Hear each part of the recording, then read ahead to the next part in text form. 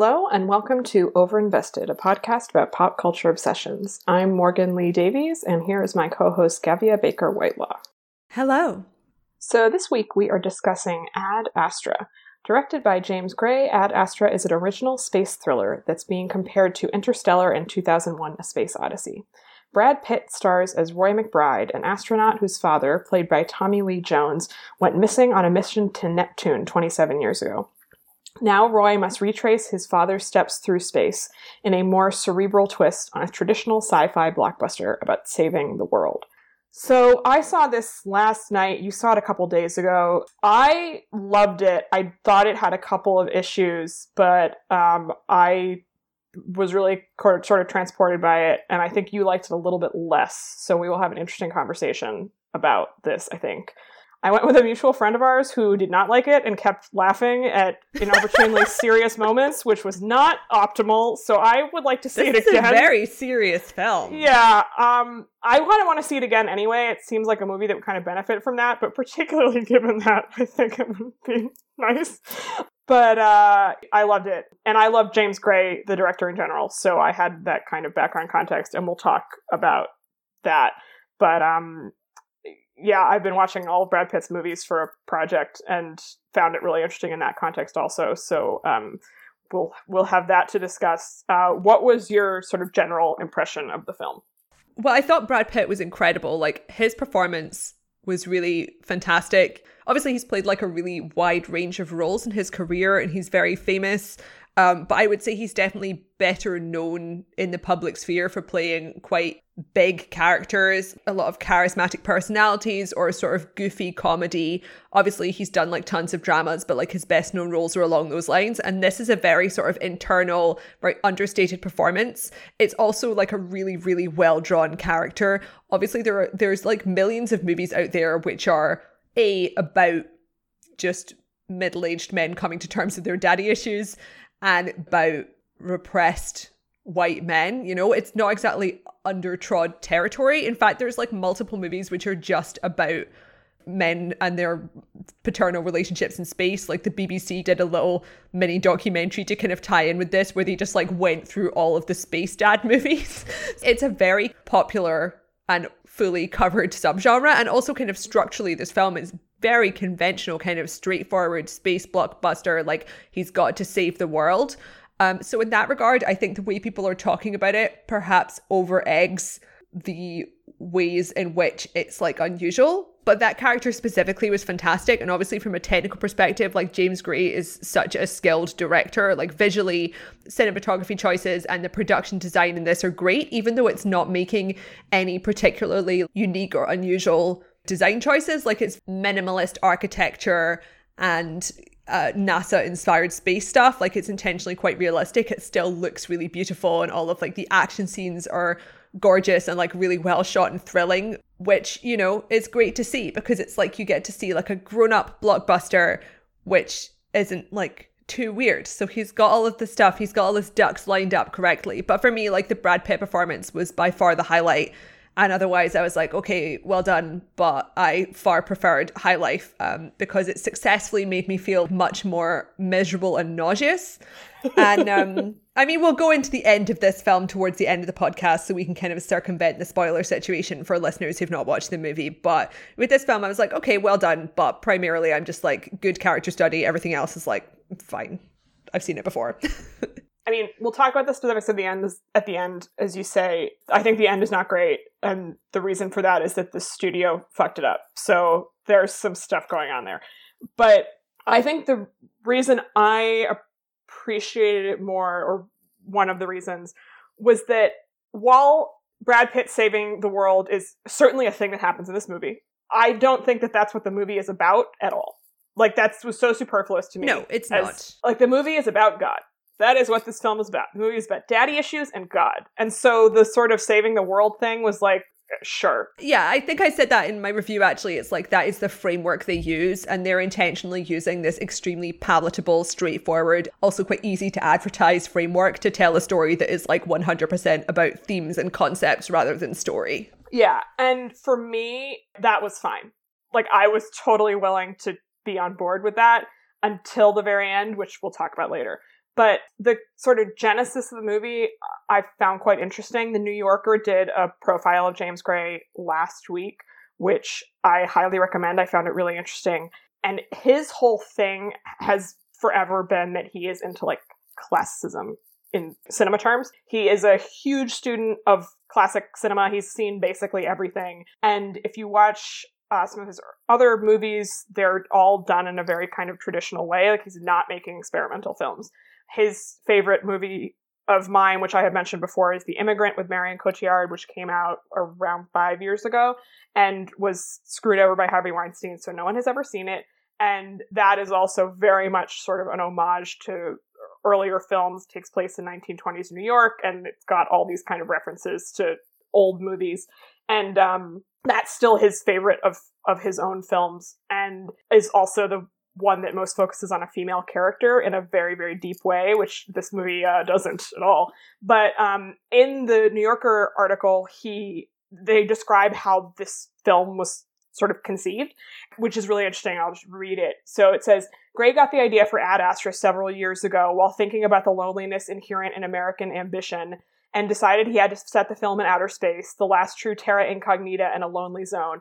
He and his co-writer watched all the space films they could find, and then started composing the screenplay the way Gray usually does. He bought a stack of 5x7-inch index cards, jotted down ideas for scenes, and looked for common threads. The threads began to coalesce in an outline. So basically, like, they just watched every space movie and were like, what happens in space movies? And then like, which is precisely how this film feels. Yes. You know, it's like if you crossed Interstellar and The Martian, which are like the two most recent really big mainstream blockbuster space movies. I've not seen Gravity, but I presume there's some Gravity in there too, with kind of the more deep thematic content you saw in High Life, although obviously these films were being made at the same time, so I'm not suggesting it copied High Life, but it is very like recognizably derivative in an intentional way, but because the film is smart and thoughtful, you're not like, oh, he's copied people. Yes, and the Interstellar stuff is interesting because obviously it shares a lot with that movie thematically. In that film, Matthew McConaughey sort of like abandons his children, which in this movie he doesn't have children, but he abandons his children and like goes off into deep space for a long time, and like time passes. But like tonally, Interstellar is basically the opposite of this, because yes. kind of the whole point of this film is, it's really obvious from like the first 30 seconds of the movie. They make it so clear just in case anyone misses it, but it's like Brad Pitt's character is this figure who is just living his whole life behind a facade. Like, he outwardly is like the most competent, just straightforward astronaut. Like, he's always doing his job perfectly, but he's also kind of like, he's a likable guy. He's very easy. He's got good social skills. Like, there's this kind of detail towards the beginning where they say, oh, his heartbeat never goes above 80 beats per minute. Like, he's always just on there, right? And his internal monologue just makes it really clear that this whole thing is fake. He is able to perform like this because he just doesn't, like, he's not getting stressed about stuff because he doesn't care about stuff. Like, he's not like traditionally depressed, but he's depressed. I think the word I used in my review was anhedonic. He doesn't have any ambition or drive. He's just like going through the motions. And there's various points in the movie where he's being asked about his feelings. Like, the most common thread is that because he's in this really high pressure job, he's constantly going through psych evaluations, and mostly they come in the form of kind of automated evaluations. So a computer is asking him basic questions about how he's feeling, and he wears like an electrode that checks his heartbeat, and he answers them. And his answers are always like very fact based. And like occasionally he will sort of say something about his actual feelings rather than like, oh, I had some sleep and I'm feeling functional. But it's always very superficial, and it's kind of intentionally just meant to be basically what he thinks people are hoping to hear from him realistically. And towards the beginning, like when he's informed that his missing father may not actually be missing, his employers, like the kind of NASA analog where he works, are sort of like, oh, I'm sure this was really hard on you when your father went missing. How did you deal with that? Like, how did you feel? And he kind of talks about how his mother felt. They just make it so clear that he like cannot express or even acknowledge the idea of himself having emotions, and it takes like most of the film to like excavate those emotions out and kind of examine them. Whereas in Interstellar, tonally that film is really hysterical, not in the funny sense, but because like one of the main most memorable moments in that film is Matthew McConaughey like screaming with tears, like tears and sweat and snot like going down his face, and like all this music which is pounding away, and families torn apart and crying. It's just like very intense emotion in this. It's so repressed, the more traditional version of Ad Astra would involve kind of a third act moment where he snaps and goes American Psycho. But that is a much less interesting version of what actually happens, which is that, you know, he doesn't snap because he needs to like process this stuff, but can't fully. So it sort of is much more a decline and like an expansion rather than like a sudden moment where he's like, okay, right, I've realized I'm completely fucked up. Yes. And like, I love Interstellar in spite of its insane ending. And Matthew McConaughey is the perfect person for that movie, right? Because he is so good at doing those big emotions. Like the scene you're describing where he just like sobs hysterically. I was crying in the theater because I was just like, oh my God, the feelings, like it's too much. Whereas this is basically the inverse of that in a really interesting way. Like you're saying, the sort of thing where he has to give these psych evaluations is such a perfect allegory for the way men are asked to behave in society, right? They're technically asking him how he feels, but they don't want him to have feelings. Because if he expresses real like upset and emotion, then he's not allowed to continue with his job. So he's being asked to perform this sort of like, it's all fine. It's all fine. It's great. It's fine. Which is how men are generally expected to behave, which I thought was quite ingenious. Yeah. And also kind of, I think there's the certain implication that if someone had on a personal level actually tried really hard to get through his shell, like obviously he would have resisted because like he doesn't want that to happen, but like it probably would have been doable.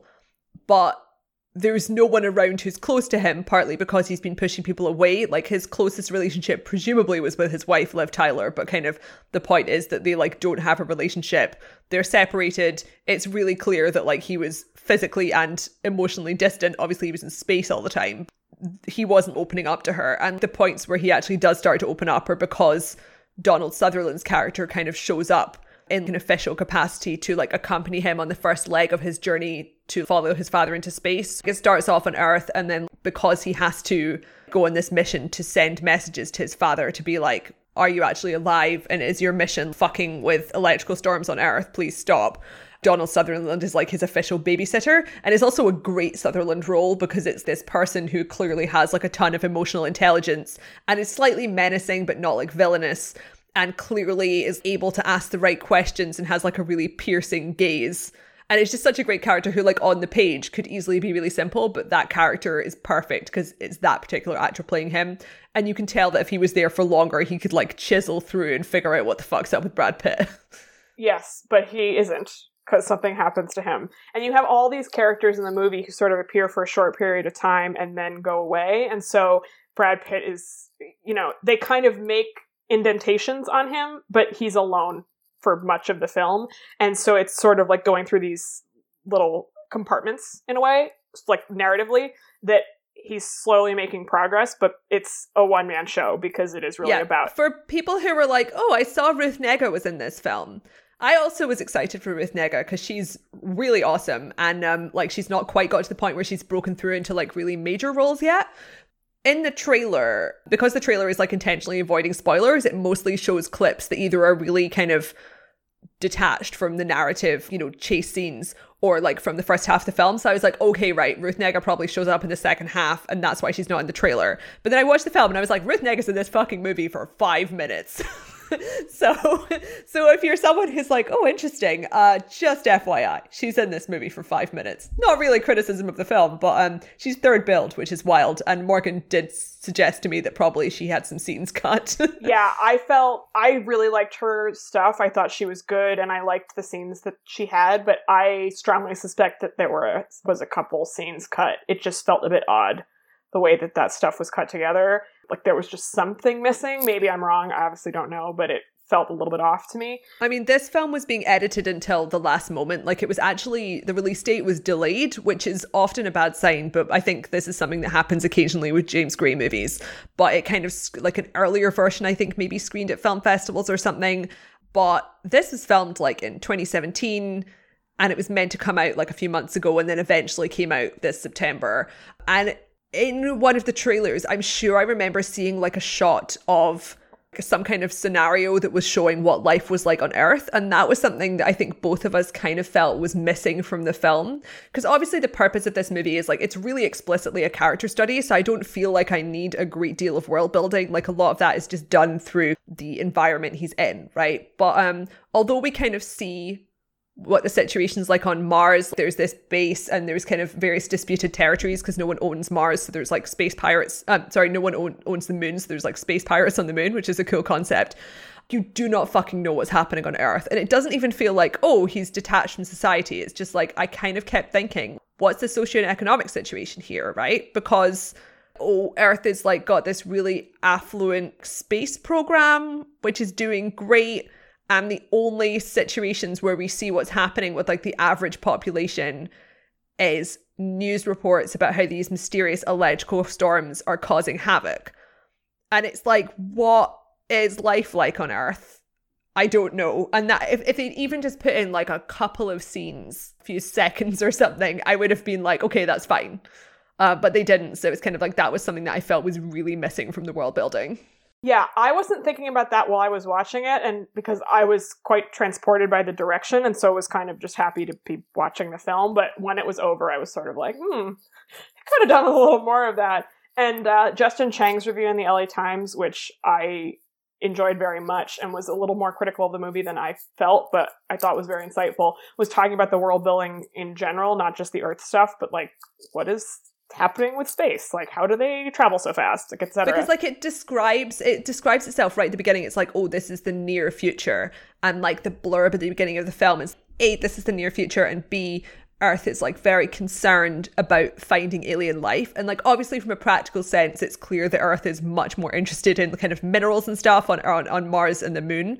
But like the whole purpose of Brad Pitt's father, Tommy Lee Jones, going to Neptune is this like big extensive mission to see if they can make contact with any kind of alien life, which, as Morgan said, is, you know, search for God, whatever.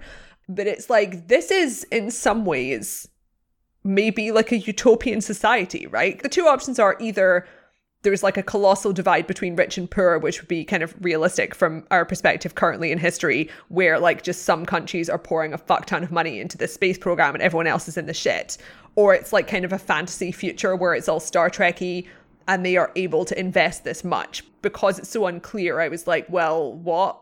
Especially since instead of it being this sort of more fairy tale environment like High Life, like obviously High Life kind of depicts life on Earth as like clearly it's awful, and that film's all about incarceration and it's very dark. You don't need kind of specific world building because the tone isn't there. Whereas in this, it is like an extremely quote unquote realistic tone, much like The Martian or Interstellar, because you've got this kind of NASA aesthetic and you've got all this kind of space science and sort of stuff that looks relatively similar to a real life lunar buggy. The pillow and blanket on his commercial flight to the moon so cost $125. And then part of his, voiceover when he's on the moon about all the commercial stuff there is like, my father would have hated this. Like, this is sort of this is wrong, whatever. So I don't think the implication is that like everything's going great on Earth. Yeah. Right? But, it's very capitalist. Yeah, but they don't really go into that. And one of Justin Chang's points in this review is like one of James Gray's skills as a director is in building a world and setting and production design. Like The Immigrant recreates 1920s New York in an unbelievably evocative and precise way. And The Lost City of Zed, his last movie, takes place largely in the Amazon and then also in England in around the same period. And you very much get the sense of like what that was like in a very effective way. And this is kind of missing that. And it's hard to tell again, like whether that was a editing issue. Well, I think this was like the first film he made, I think, where everything was just built on a soundstage, because he'd come off this film where like a lot of it was like literally filmed in a rainforest. Yes. And like I saw kind of an interview with James Gray where he was talking about like it's very daunting to build an entire world on a soundstage. And like obviously that is what blockbuster type filmmakers are like the Star Wars people are doing that, but the infrastructure they have behind that in terms of like creatives is far bigger than what James Gray had, which was James Gray's ideas and then his production designer and cinematographer, and then deciding which angles to film the idea that he just made up in his head kind of thing and had built. So it's different from the typical studio blockbuster situation. Yeah. Well, I kind of wanted a little more explanation of some things. I do want to stress that, like, for the most part, I found the production design very impressive. The production design is gorgeous. Yeah. And like there's a lot of really interesting lighting choices. The cinematographer is Hoyt van Hoytema, which is the guy who did Interstellar 2. Yes. And I was very affected just by the visuals of the movie. As I keep saying, James Gray is just an incredible director, and aesthetically, this film is just extraordinary. I've been going to all of these New York Film Festival movies this week, many of which have been quite bad. And even the ones that have been good, with one exception that really was beautiful, like they're all working on very small budgets. And so a lot of them don't look great. And even if they do look good, like the scope is just much smaller, which is what it is. And this movie does not have that problem. And it was such a pleasure to me to watch something of this scale and beauty on a big screen. And obviously plenty of big budget movies look terrible because they're made by people who don't know what they're doing, but James Gray really does. And because the movie is so much about the sublime, the shots of space and stuff happening in space, I found just like tremendous. The stuff on the moon is great. There's a shot where they're on this sort of buggy going through the moon before they kind of get ambushed, where Brad Pitt just puts his hand up and like the moon dust is sort of streaming through it, that I just thought was incredible. And then when he gets deeper into space, there's also a lot of sort of amazing aesthetic stuff going on. And all of that really fit with this sort of larger themes about God, which basically Tommy Lee Jones is like the Old Testament God who doesn't care about you. Yeah. I have to confess, I was like not thinking about the God stuff. I was mainly thinking about the gender stuff. Like, that's not what the movie is about, of course. Yeah. Like, that's very much what the film is about. But one of the things that made me find the movie so interesting was that in addition to all of the very obvious space references, and the other one that we mentioned in the intro, is like 2001: A Space Odyssey is all over this movie. And one of the things I appreciated about it is that, like, I'd seen 2001 when I was in college, but not again until last year, I think.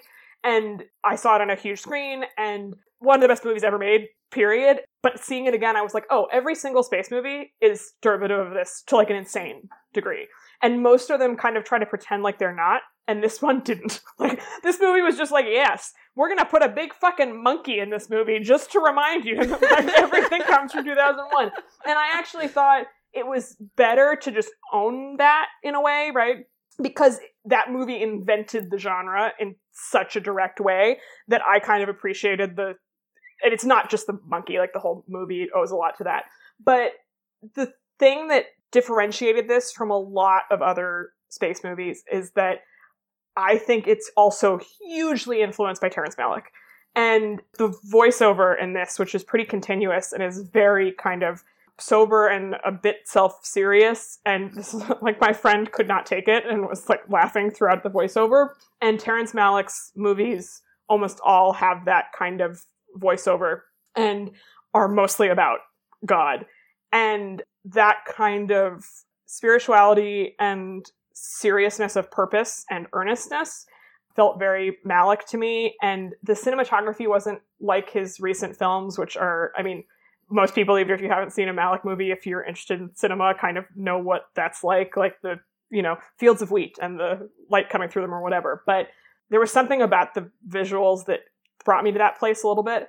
And that kind of widening out to a larger purpose made me think of him. And that was, I think, why I appreciated the movie so much, even though I did have some issues with it, was that it felt like it was trying to do something bigger. And the Brad Pitt performance, as you mentioned at the beginning, like, I just think that it's extraordinary. So I've been watching all of his movies because I want to write something about him. And he's great in a lot of stuff. He's bad in a lot of stuff. It really depends on how good the movie is, I think. If he's in a bad movie, he's just bad. Like, he's not one of those actors who can just be good in anything. It has to be a good film. And also, he has, like, a relationship with this director. Yes. So he's been good friends with James Gray for a long time. He produced the movie. The movie was definitely, like, built for him, so he was going to play this role. But even when he's played more recessive characters, like, as you said earlier, he's very known for playing sort of, like, big charismatic characters, but he has played more contained men in sort of critique of masculinity movies, including The Assassination of Jesse James by the coward Robert Ford, which is one of my favorite films, and also Terrence Malick's The Tree of Life, which bears a lot of similarities to this. But this is by far the most recessive performance of his that I have seen. And I found it just like unbelievably affecting. And then when he finally gets out to his father, just the way that they're interacting with each other, I found really moving and not necessarily what you would expect from a movie like this. And there were kind of references to religious stuff leading up to that point, but obviously it is allegorical, but I think it really is about, like, he's playing Jesus in this movie. It's a Jesus movie.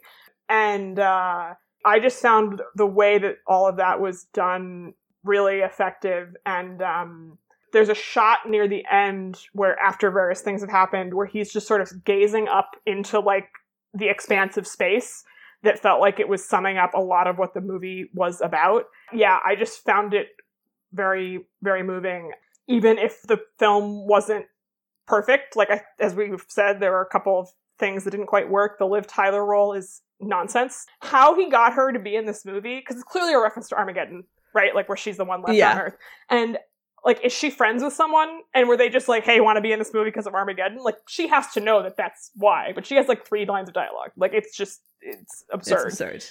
Although, actually, we should talk about the ending in a second, but I just remembered another film that I think is like a really good movie to watch in conjunction with this, which is, I think, kind of the other half of this film's influences that's like basically the opposite of its more spiritual side, which is, I was really glad to have seen the Apollo 11 documentary. Yes. Before watching this. Like, obviously, this film wasn't kind of made after that documentary came out, but that documentary comes from NASA footage of the moon landing. You know, like it just takes like a timeline of the preparation and then the journey to the moon with kind of, and then the whole thing is just like footage of those astronauts at work and then the massive team who were helping them get to the moon and back. And a lot of that was already kind of public domain through NASA, and then like a lot of it was new material. But the kind of very specific vocal cadence that you get in communications between astronauts in this film is more realistic and accurate than any other space movie I've seen, I think, right? Because it is like a very recognizable style. You hear it as well in kind of pilots and air traffic control and stuff. It's like the combination of like the very confident but non-cocky certainty that you know what you're doing with your job, but also sort of like an easygoing, dry sense of humor. And that is very present among the main characters in Apollo 11. One of the guys, I forgot which one, is like more funny, and the other guy is more practical, and kind of you get like this back and forth between the people on Earth and in space. Part of it is like they're, you know, making sure that everyone's staying chill in a really high stress environment. But also part of it is just the way that this type of personality type functions, right? And that was so present in this. Like, it was partly present in Brad Pitt because when he's putting on this front at work, his most kind of smooth conversations are when he is just talking in that style where he doesn't have to say anything about himself and is just talking about his job and is talking to someone who's miles away and he doesn't have to see their face, and he's like wearing a helmet. So that's ideal for him because there's no emotional stress to that whatsoever. But also even more so among the other astronaut characters, because obviously once he's kind of traveling in space, there's like a period where he is a member of a crew, and the way they are kind of talking with each other is like a more authentic version of that kind of Apollo 11 NASA conversation you hear in these recordings. You're just like, man, this is good. Like, they have got the tone down. And those are like, I mean, the actors are like not name actors. Like, they intentionally just have like a bunch of people who are just random people you've probably seen in something, you know. But yeah, they were great. That was just like a really good touch. Yeah, I was also really struck by that. Apollo 11 is my favorite movie of the year so far. It would take like a masterpiece to knock it off. I fucking loved it. And one of the other things that I was thinking about watching this was that they were monitoring their heart rates when they were doing the moon landing. And Buzz Aldrin, who is the sort of prototypical, just kind of like cocky astronaut figure, his heart rate when they're landing didn't go above 89 or something, which is, as we were saying, like one of the sort of key descriptors of Brad Pitt's character in this, right, is that his heart rate never goes above whatever. And he's just like never stressed. Right. And then Neil Armstrong's is like 150 or something. Like he's completely flipping the fuck out. And obviously he's not externalizing that because they're professionals, they have to deal with this. But it's just something that gets sort of mentioned in the movie because it's obviously being read out by the people in Houston, I guess. And it was so interesting to me watching it because Neil Armstrong is very recessive in all the footage. I mean, for the Damien Chazelle movie First Man, which I haven't seen yet but do want to see, is about him and is about him being kind of this repressed guy. But you can sense that he is really stressed. Like, you can just tell that he's really freaked out. And meanwhile, Buzz Aldrin's like, it's all cool, man. Great, we're going to space. And that was the part of the way you got information about them was really interesting to me. And so the fact that that was a piece of information about him in this movie also was fascinating. And yeah, all of the secondary performances struck me as totally perfect in that way. Aside from Natasha Lyonne, who is in this film. Oh my god. For like 30 fucking seconds. And I was like, what the fuck is happening right now? She just shows up as like basically the receptionist on Mars. And it's like, this is Natasha Lyonne. And then of course she's only in like one scene, but it's so jarring, but in kind of a good way. Yeah, I mean, the whole theater burst out laughing. It was the one moment of levity in the whole film. I mean, James Gray is like a Russian New Yorker, which she is as well. So I imagine they know each other partially for that reason. But one of the things that was interesting to me about this profile of him is that apparently he is absolutely hilarious in person. Like Wes Anderson tried to cast him in a movie once because he is so funny. And he was like, that's fascinating. It's not happening. And his movies are not funny. This part of the thing with this film is that, like, if you're going to enjoy it, you just have to, again, sort of understand what it's doing and be willing to go along for the ride. Like, it is so earnest and sincere and serious. And there are little bits of humor in The Immigrant and The Lost City of Zed, but, like, those are also very sincere and serious films. And apparently in real life, he's just this, like, neurotic New Yorker who's, like, making jokes at his own expense all the time, and it's, like, really hilarious. And like the fact there was that one little glimpse in this movie that was immediately gone was really interesting to me. Yeah, like the profiler was asking him, like, why aren't your films funny? And he was like, I just can't do it. Like, I can't do it. I don't know. Like, it's not possible. And I was like, well, maybe it's like, because there's a difference between like being funny. I mean, famously, there's a difference between being funny and being able to structure a joke. Yes. Which is like why some people are good comedians and some people aren't. Because a lot of good comedians, you are writing the material in advance. And like comedy filmmaking is even more removed from the concept of being funny. Because like, I think I can be funny. But if you ask me to like write something funny, I can't fucking do it. Like I can't think of like a funny thought and then say it in the future. Well, also, this kind of gets back to what this movie's about, right? Is that like, he's expressing his sincere emotions through the medium of filmmaking as opposed to, I mean, I obviously have no idea what this man's relationship is with his wife or whatever, like, of course. But, like, being funny in that way is a defense mechanism. That's just a fact. And lots of artists are like this. They'll be very funny in real life and then manage to make, like, write or make a sort of serious emotional piece of art. And that's the way that you can get it out. Like, I had a professor in college who was a very famous writer who was hilarious in person, and all of his books were not. And it's the same kind of thing, which is really interesting. Let's move on to the end now. So if you're going to watch this. Which strongly ties into Liv Tyler's role, which is, as we said, not just limited in terms of screen time, but limited conceptually. In a way that I personally cannot hand wave away as just the fact that she doesn't have much screen time. Because you could have a version of this film where he doesn't have a wife, because it's not like she really has a role, but I feel like it does actually help that he has a wife. Not because she's like a motivating factor, which would be kind of the traditional role of that character in this type of movie, but because the facade of Roy McBride is, of course, the type of person who would have an attractive wife, right? Yes. It's almost like the closet, right? It's like that is just the framework in which he exists. And of course, that relationship wouldn't last because you can't have a relationship if you're not like being authentic and emotionally open. Yes. But she doesn't have a fucking personality. It's like Liv Tyler appears on screen, and I would say her role, if anything, is less nuanced than the role of the dead wife in John Wick, who basically just shows up on a cell phone video that Keanu Reeves looks sad at occasionally. Well, this is the thing about this movie that I found depressing, is that the studio fucked this thing in a way that did not ruin the movie for me, because I enjoyed so much of it, but undercut it for sure, because this dude is supposed to die in space. That's clearly how this movie is supposed to end. How does he not die in space? That's most space movies end with the guy dying in space. Like, that's just how it works. And he's like out in fucking Neptune. Yeah, he goes to confront his dad. Like, Tommy Lee Jones obviously is great in this movie, and I just realized we've not like spoken about him at all. But well, it's because he basically is only in the end.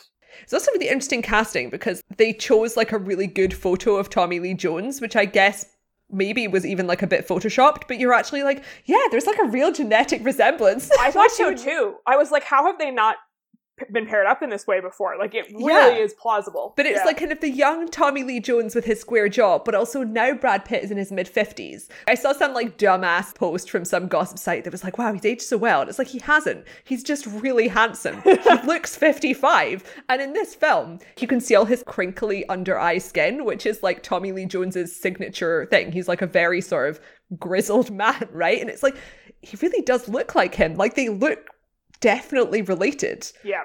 So before we get to the fucked stuff, he goes and winds up, like, he does find his father, and his father basically killed his crew. He killed everybody on the base.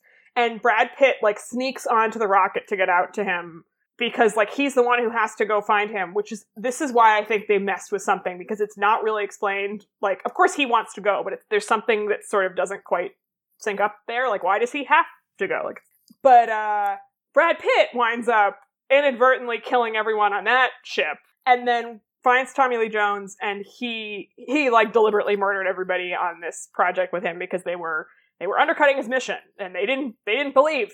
And I mean, he's clearly kind of lost it. And Brad Pitt finally finds him, and he's basically like, I don't regret anything. I didn't care about you or your mother. And you're like, oh my goodness, like, this is rough. And like, Brad Pitt tries to get him to come with him back to Earth, and he's going to blow up the station because that's what's causing these sort of electrical things on Earth.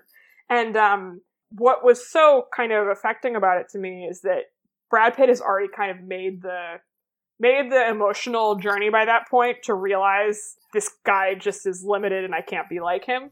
And he's quite like gentle with him, because instead of it being this like big confrontation, it's like Tommy Lee Jones's character is old. Like, he's not portrayed as being extremely frail, but you're like, this is an old, fucked up man. And like, by this point, Brad Pitt has acknowledged that their relationship is completely awful and corrupt, and like, he was abandoned as a child, and he's really fucked up as a result. So he's just kind of attempting to usher his father off this ship so he can destroy the base and like hopefully get back to Earth, which is an interestingly sort of traditionally anticlimactic concept, but like, it works. Well, right, because what you would sort of expect would be to have him have a big breakdown, right?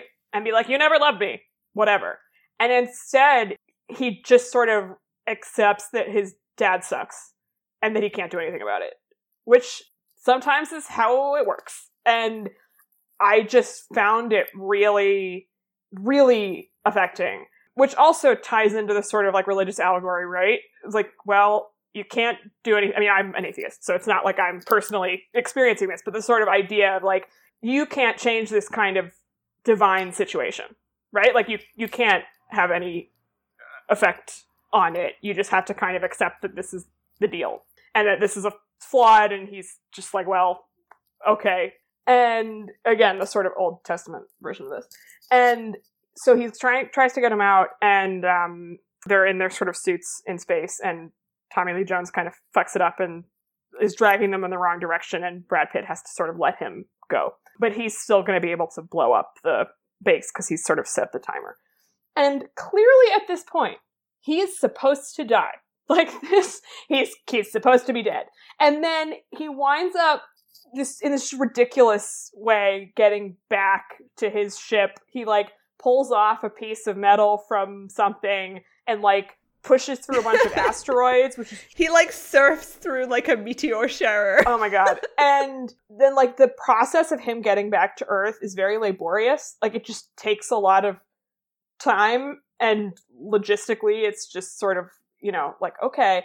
And then, like, he gets back to Earth, and then they sort of cut to him giving his, you know, psychological report or whatever, and it kind of reflects the first scene where he's doing this. But he, like, seems happy now, and he's like, I'm going to live and love. And, like, he's waiting at a coffee bar, and Liv Tyler appears, and it's like, oh, it's going to be great now. And I was just like, well, you murdered, like, 6 people. So that was, like, the final scene of the movie. And when that happened, I was like, I can't wait to speak to Morgan about this. Because that final scene rang so hollow to me that I was like, is this intentionally meant to be ambiguous? Because he has not gone through a therapy process, because, like, this film is kind of about, I guess, like, a therapy breakthrough. It is about him realizing that he's been repressing all his emotions and acknowledging why that's really bad, and then kind of confronting his father, right? But, like, his problems aren't solved. And that kind of final check-in he has with the psych evaluation just feels like so pat that I was like, so basically, is the ending of this meant to be that we're meant to actually accept that he's able to reconnect with his wife, which is completely absurd. Also, why would she do that? Or are we meant to assume that it's actually not worked and this whole exercise was really hollow because he's so damaged that, like, he can't fully... Because it's like, this should be like a long and drawn out process, and it doesn't end with him being like, I've decided to be happy, and then going on a fucking date with, like, his ex-wife who doesn't have any personality. It was just like so... It was so bad that I was, like, overthinking it. Well, see, you were doing that, and I was like, studio interference. Like, there's no fucking way. Yeah, this is the Doylist versus Watsonian interpretation. Yeah. So, as I said, I love The Immigrant. I don't love The Lost City of Zed as much as many other critics. I would like to see it again, but the ending is amazing. It's perfect. So, like, James Gray, very good at endings. And the other movie of his that people really love is called Two Lovers, which I amazingly have not seen. I'm going to watch it very soon. But someone on Twitter was saying, in response to me tweeting about this, like, the ending of that movie is perfect. It's like, is there good at endings? And the ending of this is just, like, so stupid that I was like, something is up here. Like, something's going on. And this was the biggest movie he'd ever made. It was an $80 million budget, which is much bigger than any of his other films. So I was doing some digging on the internet last night and found an LA Times article. I will just read you a little bit of this. It says, one aspect of Ad Astra altered from Gray's original conception is the film's ending, which concludes with a scene shot earlier this year. I certainly felt that I had already pushed the envelope on the film, that in the current climate of movies, that we had been as bold as we could be, Gray said. And if this was a compromise that I had to make, then I was willing to do it to get the film out there. I mean, that's just as honest and straightforward as I can be about it. I don't see it as a change. I see it as evolved, says Pitt of the new ending. From the beginning, when we started the script, the basic structure was there. The architecture of, we're going to the moon, then we're going to Mars, and then we're going to Neptune. But so much of it has constantly been in flux. I don't see that as change. I see that as a natural part of growth. That's some people who know how to talk to the press. Right. So he still sees the final result as the film he wanted to make. And it's like, it's about what it is that I had wanted it to be about, says Gray. There are compromises that you have to make along the way, invariably. And it's a collaboration, invariably, on this size of movie.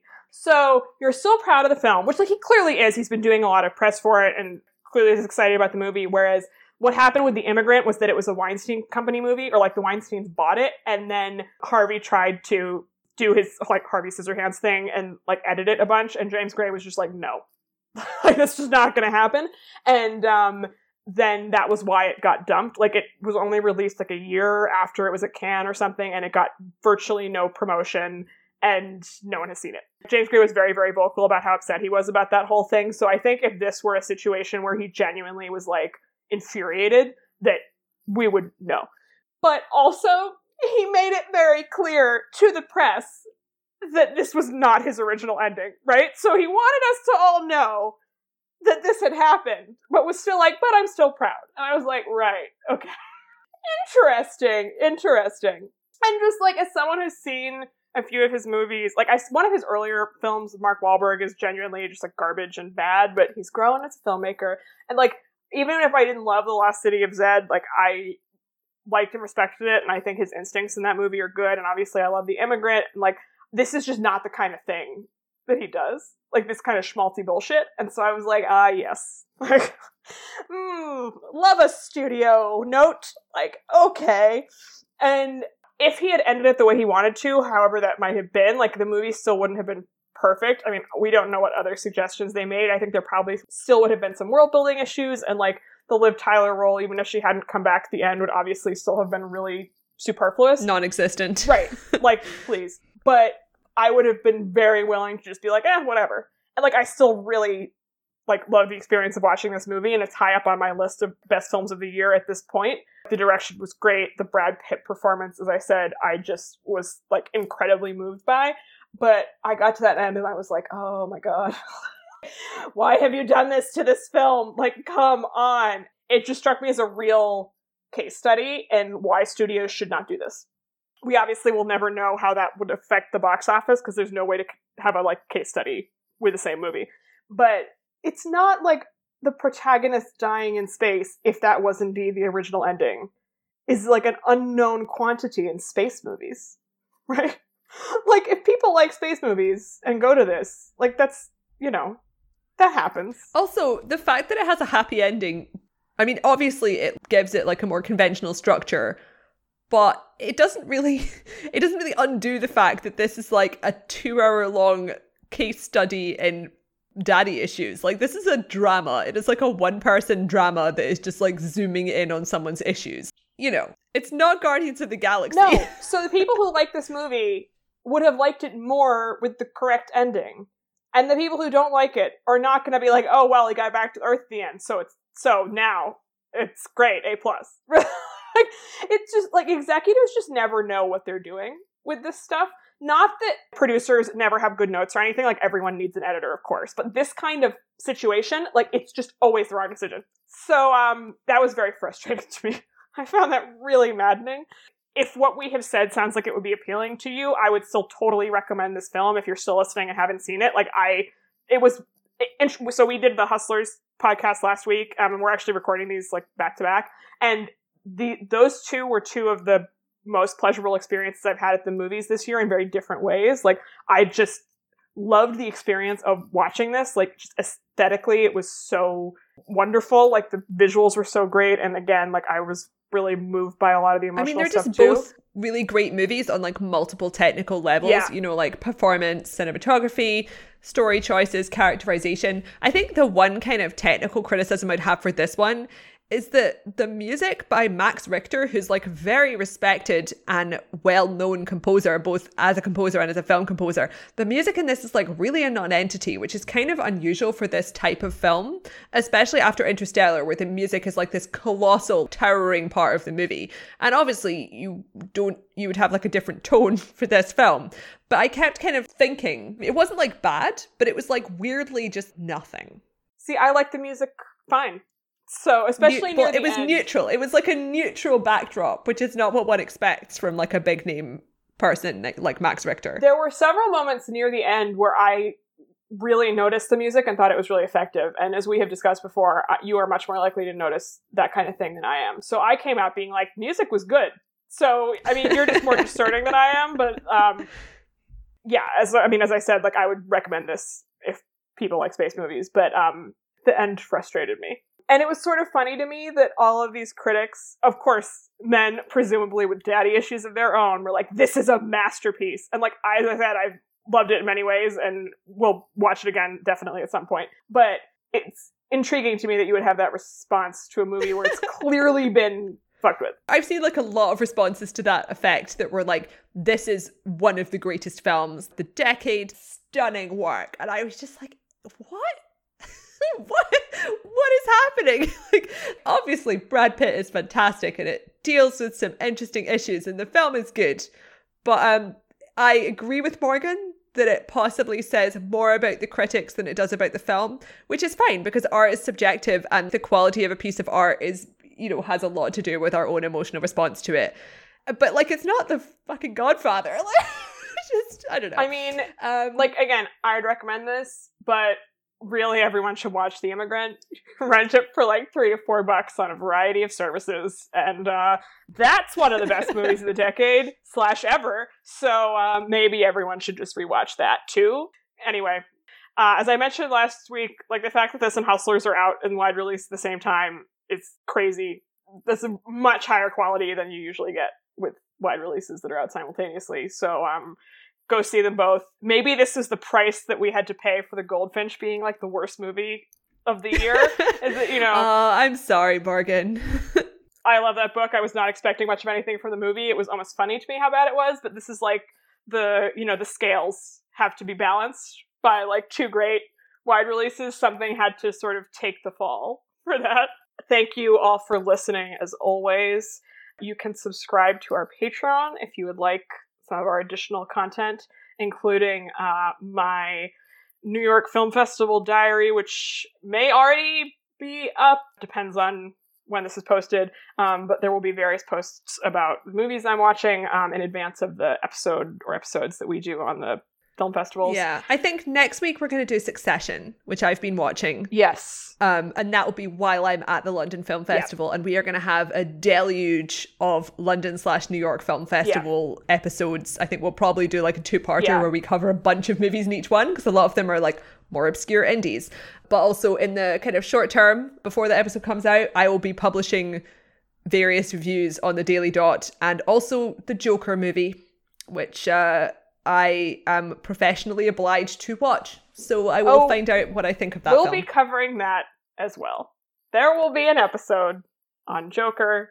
Oh, okay. That does make sense, I guess. Gavia, it has to be done. I mean, I will be seeing this movie out of cultural obligation, and like, I'm curious about it, and I love Joaquin Phoenix, and many people say this film is like a genius masterpiece too, so maybe I will love it, is what I keep reminding myself. Also, we're going to be talking about it for the next 5 months, so buckle in. I would rather have seen it than not seen it if everyone's going to be talking about it until Joaquin Phoenix almost certainly wins an Oscar. All right. So that's that. The Patreon is at patreon.com/overinvestedpodcast. Gavia, where can our listeners find you and your various reviews, etc.? Yeah, the reviews obviously on the Daily Dot. I think we might wind up putting some stuff on Patreon too. Yeah. Because I think there's some stuff that I won't be reviewing that I'll want to like share my opinion on. But yeah, social media, as always, at hello_Taylor on Twitter. And I am at ML Davies on Twitter.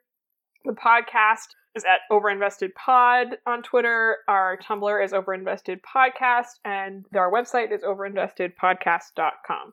Thanks. Bye.